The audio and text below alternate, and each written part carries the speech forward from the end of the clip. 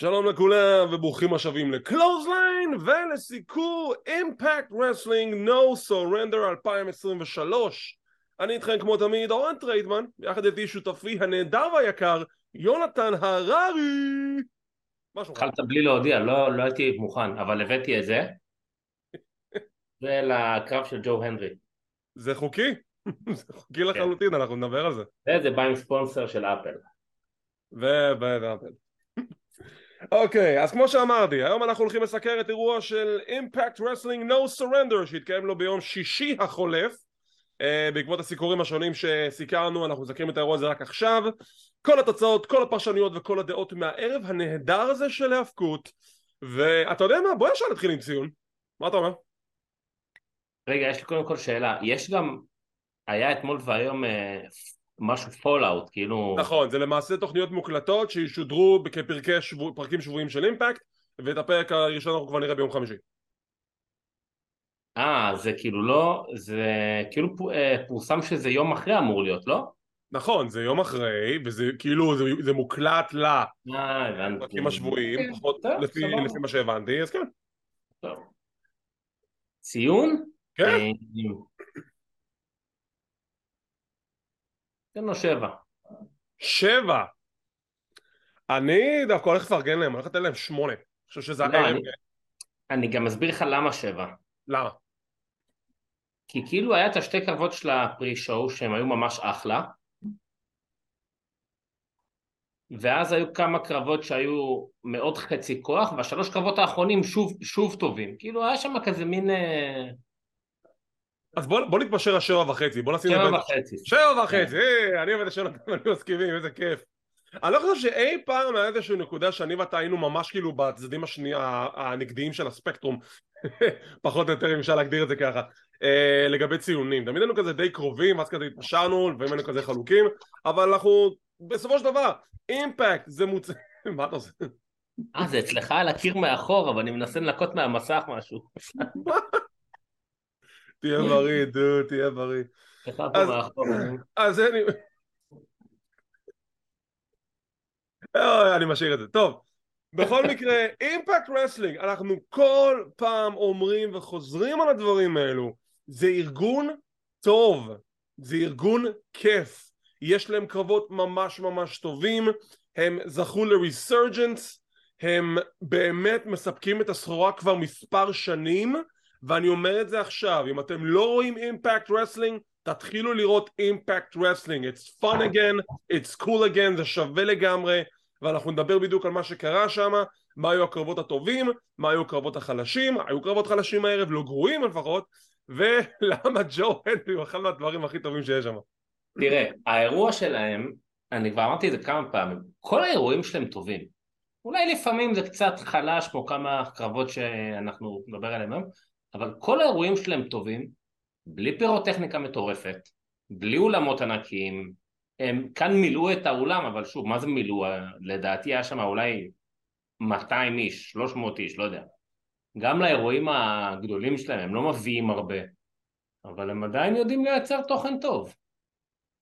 התוכן שלהם בסדר גמור, וגם הקרבות שלהם באיכות טובה, וזה בדיוק הנקודה, בגלל שאין את הפירוטכניקה ואין להם את ההפקה, יכול להיות שאולי בגלל זה אנשים מסתכלים על זה בצורה קצת מזלזלת, נכון. וגם לאור העובדה שהמוניטין שלהם לא כזה טוב, אבל אתה רואה שהם כן מנסים להשתפר, ובסופו של דבר הם מספקים לך מוצר ממש ממש טוב, עם קרבות טובים, סטורי טלינג ממש ממש טוב לחלק מהיריבויות שלהם, צוות פרשנים אחד מהטובים שיש כיום בעסק, אני רציני לגמרי שאני אומר את זה, ויאללה, לא, בוא נריץ, בוא נראה בדיוק מה קרה שם. וגם יש את הקשר אלינו, אל העם היהודי, עם ברי הורוביץ שעכשיו חזר. חד פעמית, זו הייתה הופעה חד פעמית, אז בוא נשים מקומם דברים בדיוקם. על מקומם יותר נכון. דברים במקומם, מה קרה להם? טוב, התחלנו עם הפרי-שואו, שני קרבות בפרי-שואו, קרב הראשון היה ג'יזל שאה, The Black Widow, נגד דיונה פרזו. קרב חביב מאוד של מחלקת הנאקאוטס, הסיפור הזה שג'יזל שאה היא נהייתה פשוט מגעילה, והיא זורקת אוכל על אנשים, ודיונה פרזו סוג של עברה פייסטרן, אפשר להגיד את זה ככה? back and forth, העוזר של ג'יזל ג'יי לא ממש מצליח לעזור לה, עם סיום הקרב דיונה עומדת לנצח, הסחת דעת של ג'יי, וסוואנה אבנס מגיע משום מקום ועוזרת לג'יזל שואו לנצח. כן, מה? אני לא כל כך הבנתי מה היא קשורה, כי אני הייתי בטוח שהיא נכנסת עכשיו לפיוד עם, ברח לי השם שלה, עם סאשה סטיל. סטיל? אבל אמרנו שטאשה סטילס עזבה. סאשה. כן, זהו, ולא הבנתי עכשיו מה היא פתאום קשורה אליה, אבל... עזוב את הקטע שהיא קשורה אליה. כל השטיק של ז'זל זה שהיא לא מסתדרת עם שותפות. לא מסתדרת עם אף אחד. יפה, אז למה פתאום סוואנה אבנס מסתדרת איתה? מה עשינו פה? או שהיא לא מסתדרת איתה, והיא פשוט מכוונת אל דיון הפרצה. זה משהו אחר, אבל ככל הנראה לפי איך שהסתיים הקרב זה נראה כאילו עכשיו יש להם ברית ועכשיו היא תהיה איתה בצוות או שומרת הראש שלה, אז אני לא מבין. אבל אם ג'זל בעצמה היא סוג של מחלה סופנית לצוותים, כי כל צוות שהיא מתחברה לה והתפרק בסופו של דבר, אז זה לא הגיוני שיהיה לה ברית עם עוד מתאבקת, כי זה אף פעם לא יסתדר. אלא אם כן יהפכו את זה לזה שהיא כאילו שכירת חרב והיא משלמת לה, כי אחרת להפוך אותה שוב לשומרת ראש זה קצת כזה למחזר, אלא אם כן זה הופך להיות הקטע שלה. וואלה, לא יודע להגיד לך, אין לי באמת תשובות, אני מקווה שנקבל יותר מידע בפרק הבא של אימפקט, אבל אני מאוד התפלאתי על הבחירה הזאת שסוואנה פתאום חברה לג'זל, שאין שום היגיון סיפורי של למה ג'זל תתחבר לסוואנה. טוב. קרב הבא בפרי-שואו זה קרב שממש ממש ביאס אותי שהוא בפרי-שואו, הקרב הזה צריך להיות במיין קארד, וגם הקרב הזה צריך לקבל יותר זמן, הוא קיבל משהו כמו 12 דקות. ג'ונת'ן גרשם נגד מייק ביילי. עכשיו מה שיפה בקרב הזה, לאלו שאולי אין להם את שירות הסטרימינג של אימפקט ולא פייט, זה שודר בפרי-שואו, זה חינם ביוטיוב, לכו לערוץ היוטיוב של אימפקט, לכו תראו את הקרב הזה, זה קרב כל כך טוב. כן, זה היה קרב נהדר האמת. כאילו מה זה האמת, זה שתי מתאבקים שאני ידעתי שנקבל מהם קרב טוב, זה לא כאילו באמת הפתיע אותי. וזה קרב שבכיף יכול היה להימשך 30 דקות, לא, הם קיבלו בערך 12, זה בייס אותי כי הם יכולו לתת אפילו יותר זמן, ממש רציתי לראות את האינטראקציה בין השניים, והם סיפקו את הסחורה, מייק ביילי עם בעיטות fits of fury, ג'ונת'ן גרשם עם מהלכי ההכנעה שלו, back and forth, ובסוף ג'ונת'ן גרשם מנצח עם רול-אפ, שזה דווקא בסדר. כן. אני אהבתי את הסיום. זה טוב שהוא גם ניצח, הוא גם הרבה יותר היה צריך את זה. דיברנו על זה, שכבר אחרי שמייק ביילי היה אלוף האקס דיוויז'ן וגם היה לו קרב אליפות מול ג'וש אלכסנדר, הגיע זמנו של ג'ונת'ן גרשם להתקדם בחברה, ואני חושב שזה בכיוון הנכון. לא חושב שהוא היה צריך להפסיד עדיין לאדי אדוורדס, אבל אוקיי, נגיד. ואני מקווה שבסופו של דבר הוא יזכה באיזושהי אליפות, בין אם זה the X Division או שזה אליפות העולם. אין סיבה שלא, והוא יכול להתאים לכל אחת מהם דרך אגב. כן, לחלוטין. משם אנחנו מתחילים את האירוע. האירוע שלנו מתקיים הערב בלאס וגאס נבדה, ואנחנו מתחילים עם the director of authority, סנטינו מרלה. וסנטינו מרלה מברך אותנו ללאס וגאס, מספר על הפעם האחרונה שהוא היה בווגאס בחליפה כתומה. לא הבנתי, היית אסיר שברח? אולי פספסתי משהו.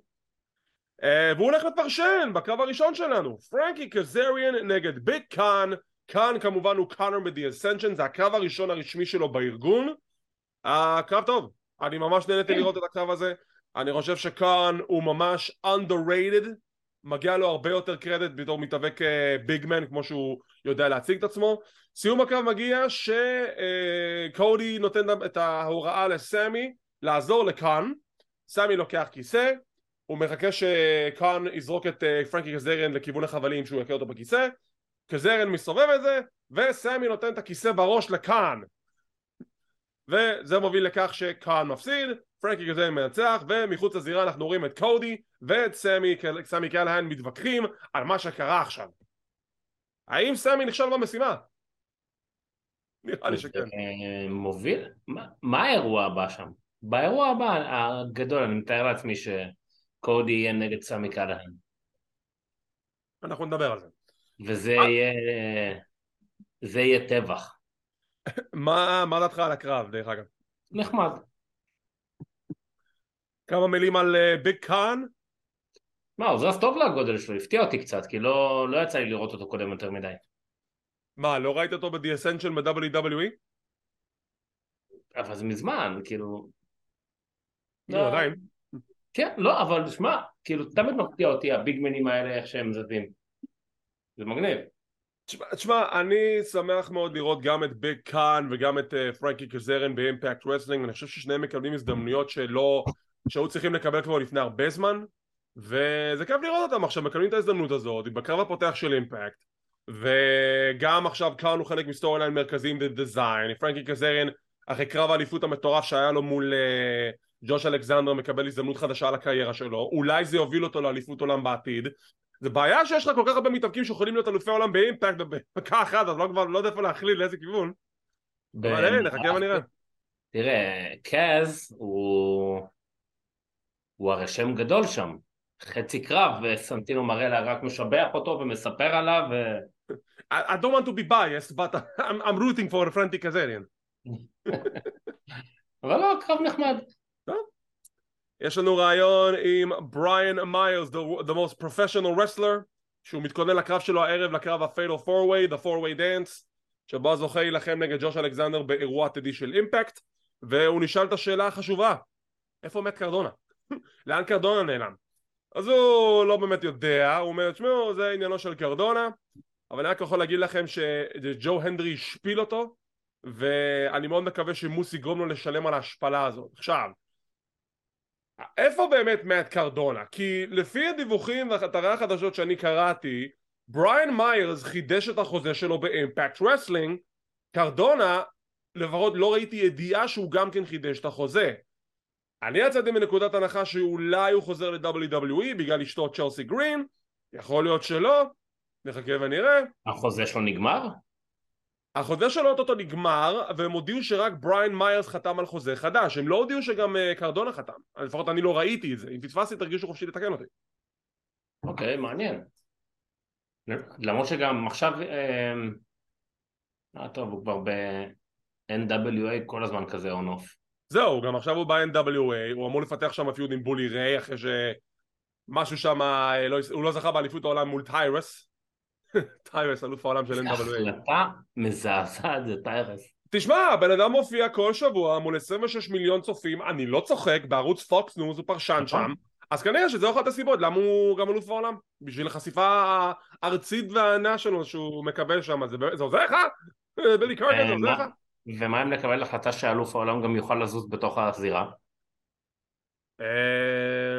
אני לא יודע, אני אפילו לא יודע מה להגיד על זה, אבל אתה יודע, כאילו עכשיו הוא מאוד נהנה לשמוע את ההייטרס שהם נופלים עליו בפורומים וזה, כאילו אכפת לו, הוא פשוט אלוף העולם, אז אתה יודע מה, יאללה, תביאו את הארס, enjoy your run. איך זה נקרא? 4 pounds of gold. לא, 10 pounds of gold. 10 pounds? כן. למרות שהוא אמר שבגלל שהוא מחזיק את זה, זה נהיה 12 pounds of gold או משהו כזה. קרב הבא, קרב על אליפות הזוגות הנאקאוטס, בין The Death Dolls ל-The Hex. פה נפלתי. הייתי בטוח שהם לנו אלופות זוגות חדשות, אבל לא. Death Dolls זוכות.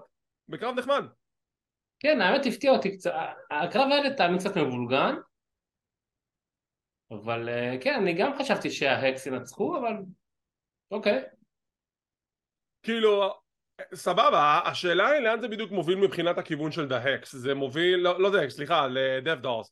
כי אתה רואה שם איזשהו טיזינג של רוזמרי תפגוד בהם באיזושהי נקודה, כי היא מקנה או whatever.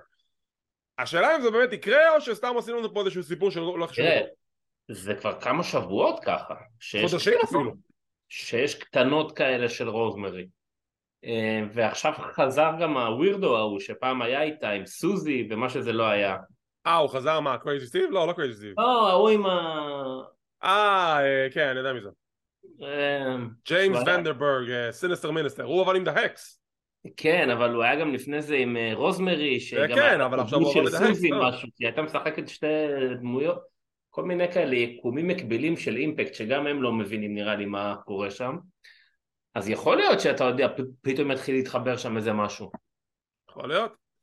אנחנו נצטרך לחכות ולראות, אבל בינתיים The Hex עוד לא אלופות זוגות הנאקאוטס, אני מקווה שיהיו כן אלופות בעתיד, כי מגיע להן. אבל זה בסדר, כי הם רק עכשיו הגיעו. רק עכשיו הגיעו, זה בסדר גמור. דרך אגב, אם אתה לא מעודכן ואתה לא יודע את ההיסטוריה, אליסון קיי הייתה בעבר מתאבקת תחת השם סיינה באימפקט רסלינג, היא לשעבר אלופת נאקאוטס. אז, אתה יודע?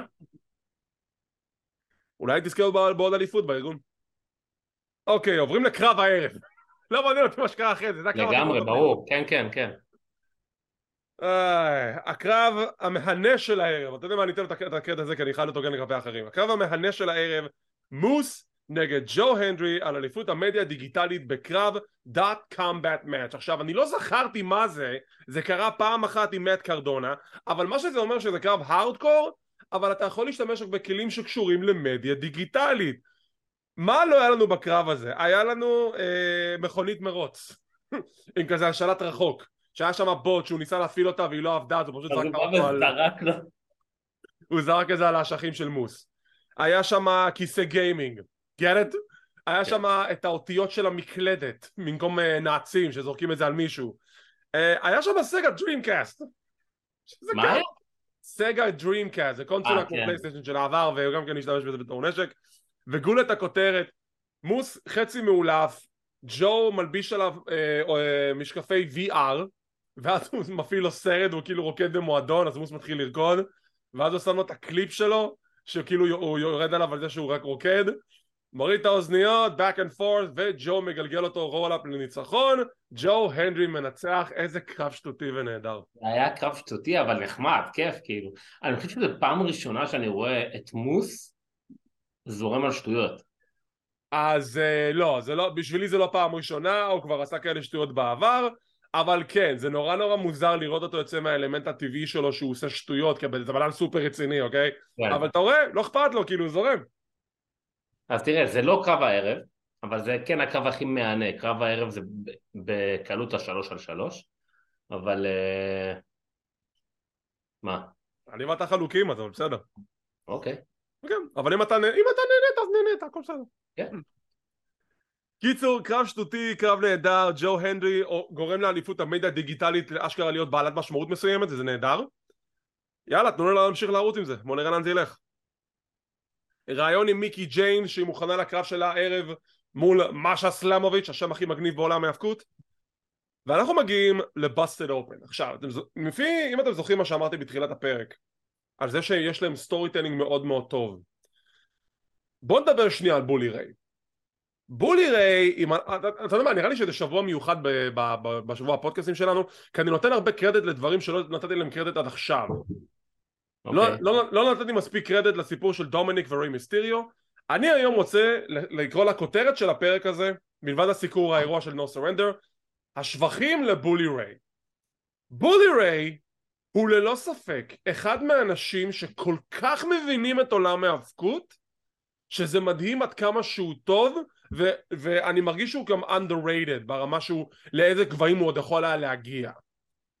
יש לו את הסגמנט Busted Open עם טומי דרימר. מה זה Busted Open? זה פודקאסט שלהם שהם מנחים אותו ביחד עם הבחור השלישי שהיה בזירה, ויש להם את הסיפור שיש להם מריבות כבר כמה שבועות מאז שבולי ריי חזר ובגד בדרימר, ואז הם פותחים את הסגמנט, זוכרים, בולי ניצח בקרב ביום חמישי החולף, אז הוא מקבל את ההזדמנות לדבר ראשון, הוא רק אומר I'm sorry. עכשיו לכל אחד יש דקה לדבר, ואז כזה back and forth.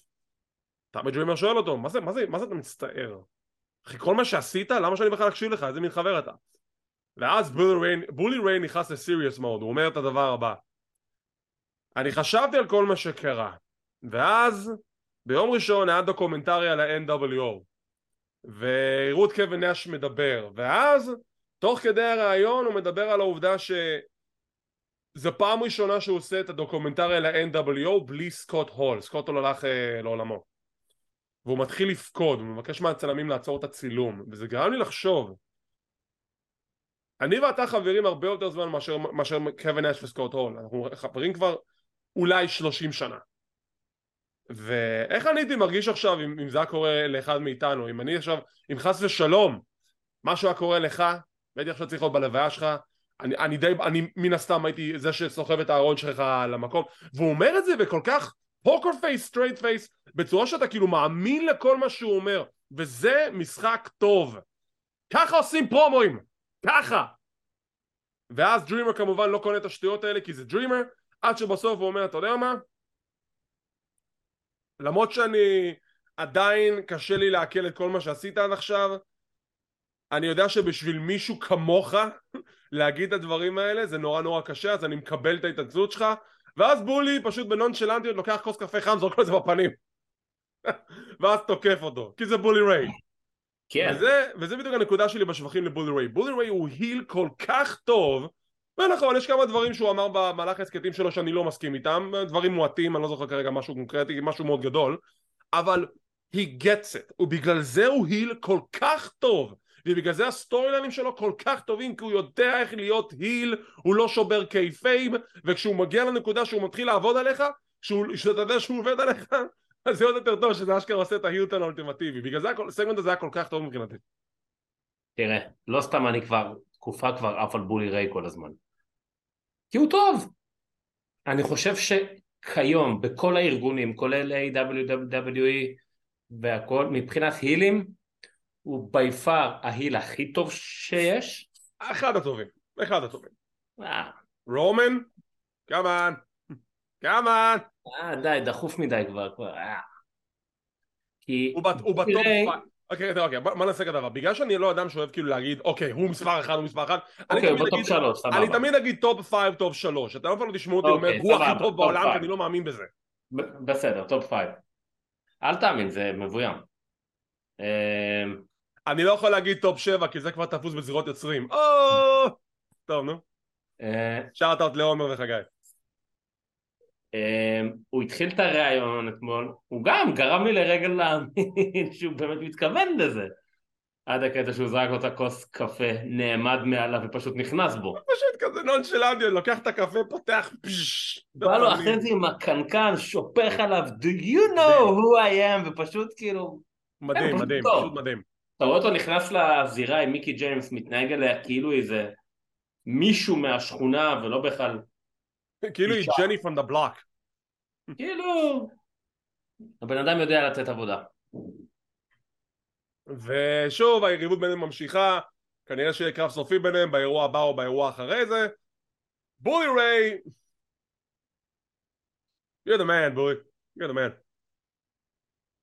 בואי, משם יש לנו רעיון עם ריץ' סואן ומקל מתעמת איתו, וריץ' סואן אומר הלוואי ואתה תזכה בקרב שלך, הלוואי, כי זה נתן לי יותר מוטיבציה לזכות בקרב שלי להילחם נגדך באירוע שאנחנו נילחם בו בעתיד. הקרב הבא, Fatal 4-Way Dance, איך שתקראו לזה, בין סטיב מקלן, PCO, היף ובריאן מיירס, הזוכה יילחם נגד אלוף אימפקט באירוע עתידי של אימפקט. וואו, איזה סלאברנק, איזה קרב טוב. PCO עושה מונסות מהפינה העליונה, נוחת על שלושתם כאילו בן 15. מטורף. עוד back and forth בין ארבעת המתחרים, הסיום מגיע ש-PCO כזה קרוב לזכות, ואז אדי אדוורדס מגיע, מפשל את התזמון, אבל בסוף כזה השופטת סופרת 1, 2, עוד לא הגעת? מה אתה עושה? שם קצת בוש, בסדר, בוא נהיה כנים. ואז אדי פשוט נותן עת חפירה לגב של PCO, אומייגאד, זה היה מזעזע. אני הרגשתי. ומשם, אני כאילו הרגשתי את זה. כן, ומשם היף מכה את בריאן מיירס בפינישר שלו, משם סטיב מקלן מכה את הפינישר שלו על היף, מצמיד את היף, וסטיב מקלן סוף סוף יקבל הזדמנות על אליפות העולם של אימפקט. מי המאמין? שוקינג. בוא נדבר על מה שקרה אחרי הקרב, בוא קודם כל נדבר על הקרב. קודם כל, מה שאמרת על PCO, הוא עושה את זה בכל קרב, כאילו זה לא משהו חדש, אבל זה כל פעם מפתיע, כי שמע, זה בן אדם לא קטן, בן 50 פלוס, הוא מכונה. הוא בן 50 פלוס, הוא לא גבוה, אבל פיזית הוא מאוד גדול, הוא בן 50 פלוס, והבן אדם דופק כאילו מונסות כמו... תקשיב, הבן אדם הזה... הקרב היה לי קצת מבולגן, אבל אני שמח על התוצאה, ולדעתי הוא גם היה קצת קצר, לא? אני יכול לבדוק עכשיו זמנים, אבל דווקא לא הרגיש לי קצר האמת. בשבילי לפחות. לא, הרגיש לי קצר, לא יודע. אולי אני טועה. לי הוא לא הרגיש קצר, אבל עדיין כאילו קרב ממש ממש נחמד, שבאמת לדעתי נתן ספוטלייט לכל ארבעת המתחרים. PCO הוא לא אנושי. באמת, PCO פשוט לא אנושי, זה מדהים עד כמה שהוא לא אנושי. ועם סיום הקרב, ש-PCO כמובן חטף מכות מאדי אדוורדס עם העת חפירה והכל, טריי מיגל פשוט מגיע. מה? זה היה כל כך לא קשור. טריי מיגל מגיע באופן נונשלנטי ובא ואומר למה אני לא בקארד אחרי שהיה לי את הקרב המטורף של המאנסטרס בול, יש לי קטע בלחסל מפלצות, אז אני עכשיו אתחיל מריבה עם PCO ו-PCO תופס אותו, עושה צ'וק שלם עליו על הדופן של הזירה. מה עשינו פה? המשפט הזה של המאנסטרס לפחות הציל לזה קצת, אבל כאילו מה יצאת? מה זה קשור? לא הבנתי את זה. ועוד נגד PCO. כן, PCO. הקרב היה 9 דקות ו18 שניות. יחסית כן, הוא היה קרב די קצר. כן.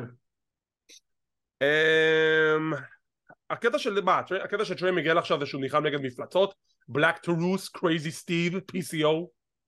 אוקיי, אז מי אחר כך? פרנקנשטיין, אני לא יודע. לא, שיתנו לו נגד רוזמרי, זה יכול להיות ענק. נגד רוזמרי, זה יכול דווקא להיות טוב. משם אנחנו עוברים לקרב שאתה הכתרת כקרב הערב, אני חולק עליך אבל זה בסדר. טיים משין, קשידה, קריס סיימן ואלכס שלי מול בולט קלאב, אייס אוסטין, קריס ביי וקנטה, בקרב שאני רק יכול לתאר בתור מהירות נהדרת in the flux capacitor of time, כאילו פשוט היה קרב כיפי. כן, אני מאוד נהנתי ממנו. גם אהבתי את הכימיה בין קושידה לקנטה. כל פעם שאני רואה את קושידה מגיע לאימפקט, אני אומר לעצמי, מה עשיתם לו ב-NXT? למה? אתה מבין אבל שזה, היו תוכניות יותר גדולות ובגלל שטריפל אייג' ירד מהסיפור, בגלל הבעיה שלו בלב, אז זה לא יצא לפועל. למה? לא יכלו להמשיך את זה פשוט? זה לא שלא יכלו, ברגע שטריפל אייג' עבר את הבעיה בלב והיה מושבת מפעילות ודי השתלטו לו על NXT, פשוט וינסק מחק לו את הכל. הוא היה אמור להיות גולת כותרת במחלקת הקרוזרווייט של WWE, לא יצא לפועל. משם הפכו אותו להיות בטיים משין, לא, משהו עם הג'קט. הצוות עם איקה מנג'ירו. לא עם הג'קט משהו. איקה מנג'ירו, בדיוק. קראו להם טיים משין, נכון? לא, ג'קט טיים, לא? ג'קט טיים, נכון, ג'קט טיים, נכון. איך אתה לא זוכר שם כל כך מוצלח? ראינו. בקיצור חבל, כי קשידה באמת היה לו שאיפות מאוד גדולות להצליח ב-WWE ובסוף זה לא יסתדר, אבל הנה עובדה שהוא עדיין מצליח גם באימפקט, היה לו קרב ב-AW, יש לו את זה. בטח. אז סיום הקרב מגיע שבולט קלאב מנצחים. called it. זה המשך טוב להפסד של המודו סיטי לאט לאט על החגורות זוגות לבולט קלאב לדעתי. אני גם חושב ככה. אני חושב שבאיזושהי נקודה הם עשו את האליפות בבולט קלאב, הם צריכים את זה יותר. כן. למשין גאנז כבר יש יותר מדי תארי אליפות, כאילו חלאס, שחררו חבר'ה, יש עוד אנשים שצריכים את האליפות האלה. כן, זה גם חבר'ה צעירים יחסית, אוסטין וקריס ביי. כאילו, כן. משם אנחנו עוברים לקרב הבא שלנו. מיקי ג'יימס מגנה על אליפות הנאקאוט מול משה סלמוביץ', השם הכי מגניב בעולם מהאבקות, זה הקאץ' פרייז שלי, זהו, תשכחו מזה. זה הולך עכשיו להיות דבוק לזה, כל פעם שאני אגיד את השם הזה. וזה היה קרב טוב, עוד הוכחה למה מחלקת הנאקאוט של אימפקט רסלינג היא אחד ממחלקות הנשים הטובות שיש כיום בעולם ההאבקות המערבי. לא יודע, סטארדם, פחות בגיא בסטארדם. קרב טוב, back and forth, משה מפלצת במובן הכי יפה של המילה.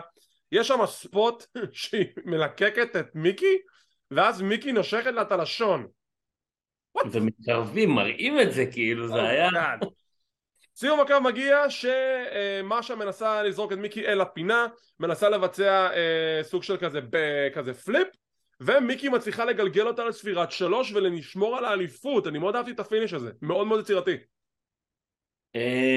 קצת הפתיע אותי האמת. זה בדיוק הנקודה, זה הפתיע אותך, זה הגיע משום מקום, וזה שומר על משה שהיא הפסידה בפוקס, היא יכולה לנצח בחוץ מזה. אז זהו, תראה, אני לא זוכר מה הימרתי בין שתיהן. הימרנו נראה לי על... אתה הימרת על משה או שג'ורדן תתערב, ואני הימרתי על מיקי או שג'ורדן תתערב. I called it. נזכרתי מה היה. שאני רציתי שסשה תיקח, אבל מבחינת היגיון גם... משה, לא סשה. משה. פוטטו פוטטו. לא, לא, סליחה טוב, אדוני, אל תהיה פה דוקטור עומר ברקוביץ', סליחה. לא, כמעט יצא לא. לי הערה גם גזענית, לא משנה, אני אשתוק. כאילו, משה מגיע לה, אבל זה כאילו קצת מוקדם מדי. אבל אני הייתי בטוח ש... מה זה מוקדם מדי? כמה עוד אתה רוצה? בארגון הזה כבר שנה וחצי. כן, אבל לא היה לה גם יותר מדי הזדמנויות עדיין. היה לה שתיים, היה לה את היה לה את ג'ורדן גרייס, פעמיים שלוש, ועכשיו יש עוד מיקי ג'יימס. חשבתי שזה ילך לקרב משולש, כי כבר שבועיים שלושה, מאז שג'ורדן גרייס הפסידה בעצם, אפילו יותר, היא כל הזמן מדברת על הקרב הבא שלה וזה וזה, אז די הייתי משוכנע שזה הולך לקרב משולש, אבל... אני גם חשבתי שזה הולך לקרות, אולי זה כן יקרה, אנחנו עוד לא יודעים. מה שכן, גם ברעיון, שכחתי לציין את זה, הם שוב מדברים על העובדה שמיקי טאפט אאוט, והיא מכחישה את זה, למרות שיש עדויות מצולמות לכך שהיא עשתה טאפ אאוט. נכון. אז מיקי שומרת על האליפות, האתגר הבא שלה יהיה מול ג'ורדן גרייס, באירוע הבא אני יוצא מנקודת הנחה, עוד לא רשמית, אבל זה כן יהיה הקרב הבא, בואו נראה מה יהיה.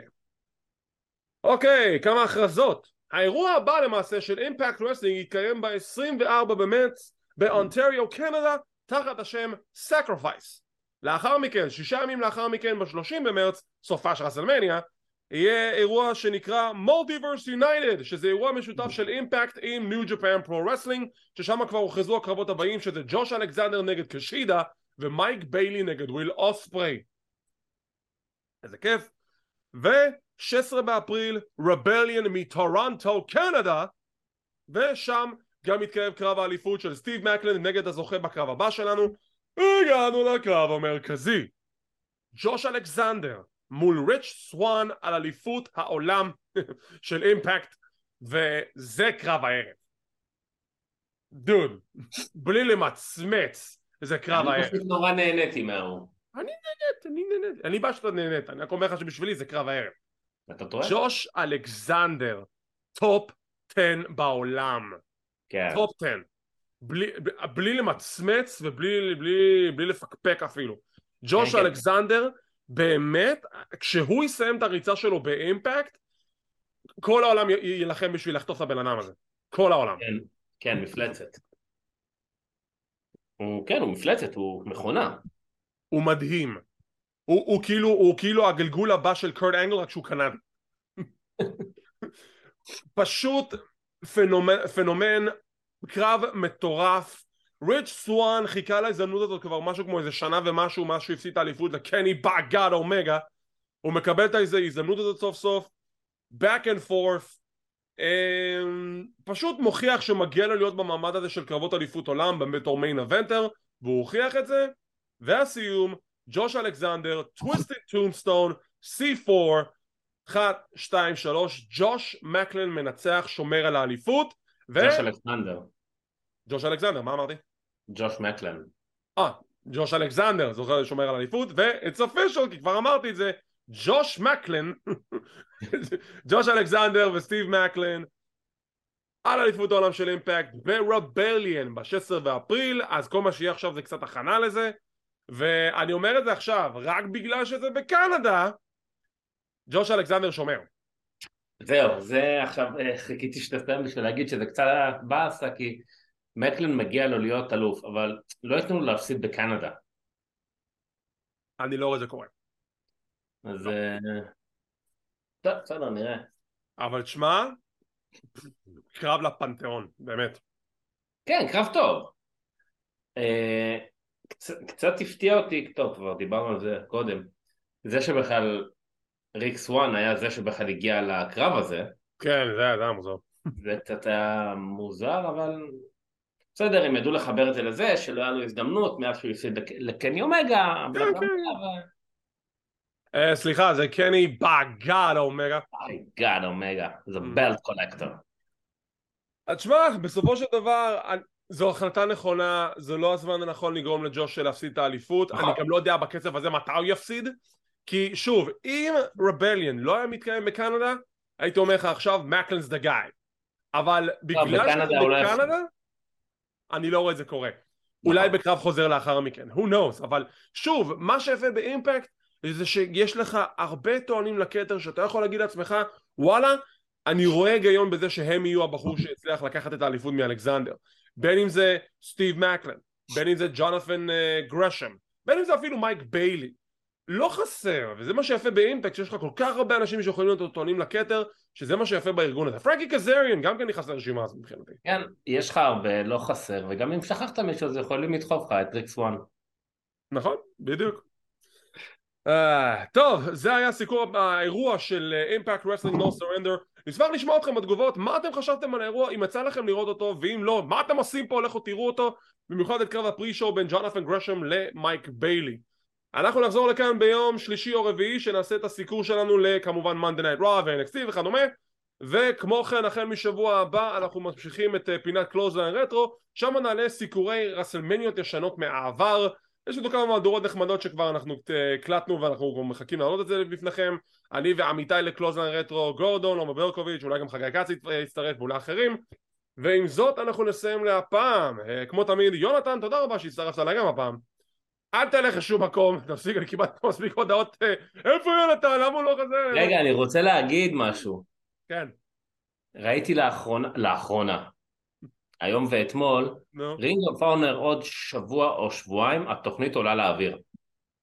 טוב שהזכרת עליהם. והם כבר התחילו לפרסם קרבות שיהיו, וזה נראה שהולך להיות מעניין. אני עשיתי היום מנוי, זה only $9.99, לכו תעשו, זה נראה לי מגניב. אוקיי. אז בואו נחדד את זה. ROH, Ring of Honor חוזרים למתכונת של תוכנית טלוויזיה שבועית החל משבוע הבא, יש כבר פרקים שצולמו, יש כבר ספוילרים שרצים ברשת, אנחנו לא נדבר עליהם, כי יונתן לא רוצה שנדבר עליהם, והתוכנית שלהם תהיה משודרת בימי חמישי, וכן, אנחנו כן נסקר אותה, כי צריך. ולפי מה שרק קראתי מהספוילרים, אני לא יכול להגיד כלום, אבל זה נראה כיוון ממש ממש טוב בתור התחלה. אז אני מרגיש שיש לנו דווקא בהחלט על מה לדבר שזה נוגע ל-Ring of Honor. בוא נראה לאן זה זורם, ומי יודע, אולי גם אני אעשה את המנוי של Ring of Honor, למרות שאני עכשיו משלם יותר מדי מנויים לשירותי סטרימינג של ההאבקות, אז נראה איפה אני צריך לקזז ולהוסיף. תראה איזה יופי, יש היום דלטון קאסל and the boys עם טייבן ועם בנט.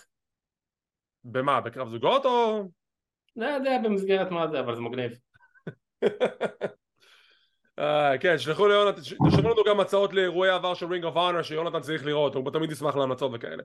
טוב, ועם זאת אנחנו נסיים להפעם. כמו תמיד, תודה רבה לכם על כל הפרגונים, כל הלייקים, כל השיתופים, כל הסאבסקרייבים, מעריכים כל אחד ואחד. אנחנו באמת שואפים ומשתדלים להיות ערוץ ההאבקות שמביא לכם את כל מה שקורה בעולם ההאבקות, מסקרים כל דבר, מדווחים על כל דבר, וגם בתקווה בעתיד נביא לכם עוד כמה פינות ודברים נחמדים שאנחנו מתכננים לערוץ שלנו. ואם אתם רוצים להישאר מעודכנים ולראות מתי אנחנו בכלל מעלים את הפינות האלו, תחצו על הלייק, תירשמו לערוץ, תחצו לפעמון לקבל עדכונים, זה חינם, זה לא לכסף. כמו כן אנחנו זמינים בפודקאסט קלוזליין, אנחנו באפל אייטונס, פודבין, ספוטיפיי, גוגל פודקאסט, אודיו אודיבל, סמסונג ועוד רבים טובים. תודה רבה שצפיתם, שמחים שהאזנתם, מקווים שנהנתם, ונתראה בעוד פינה של קלוזליין.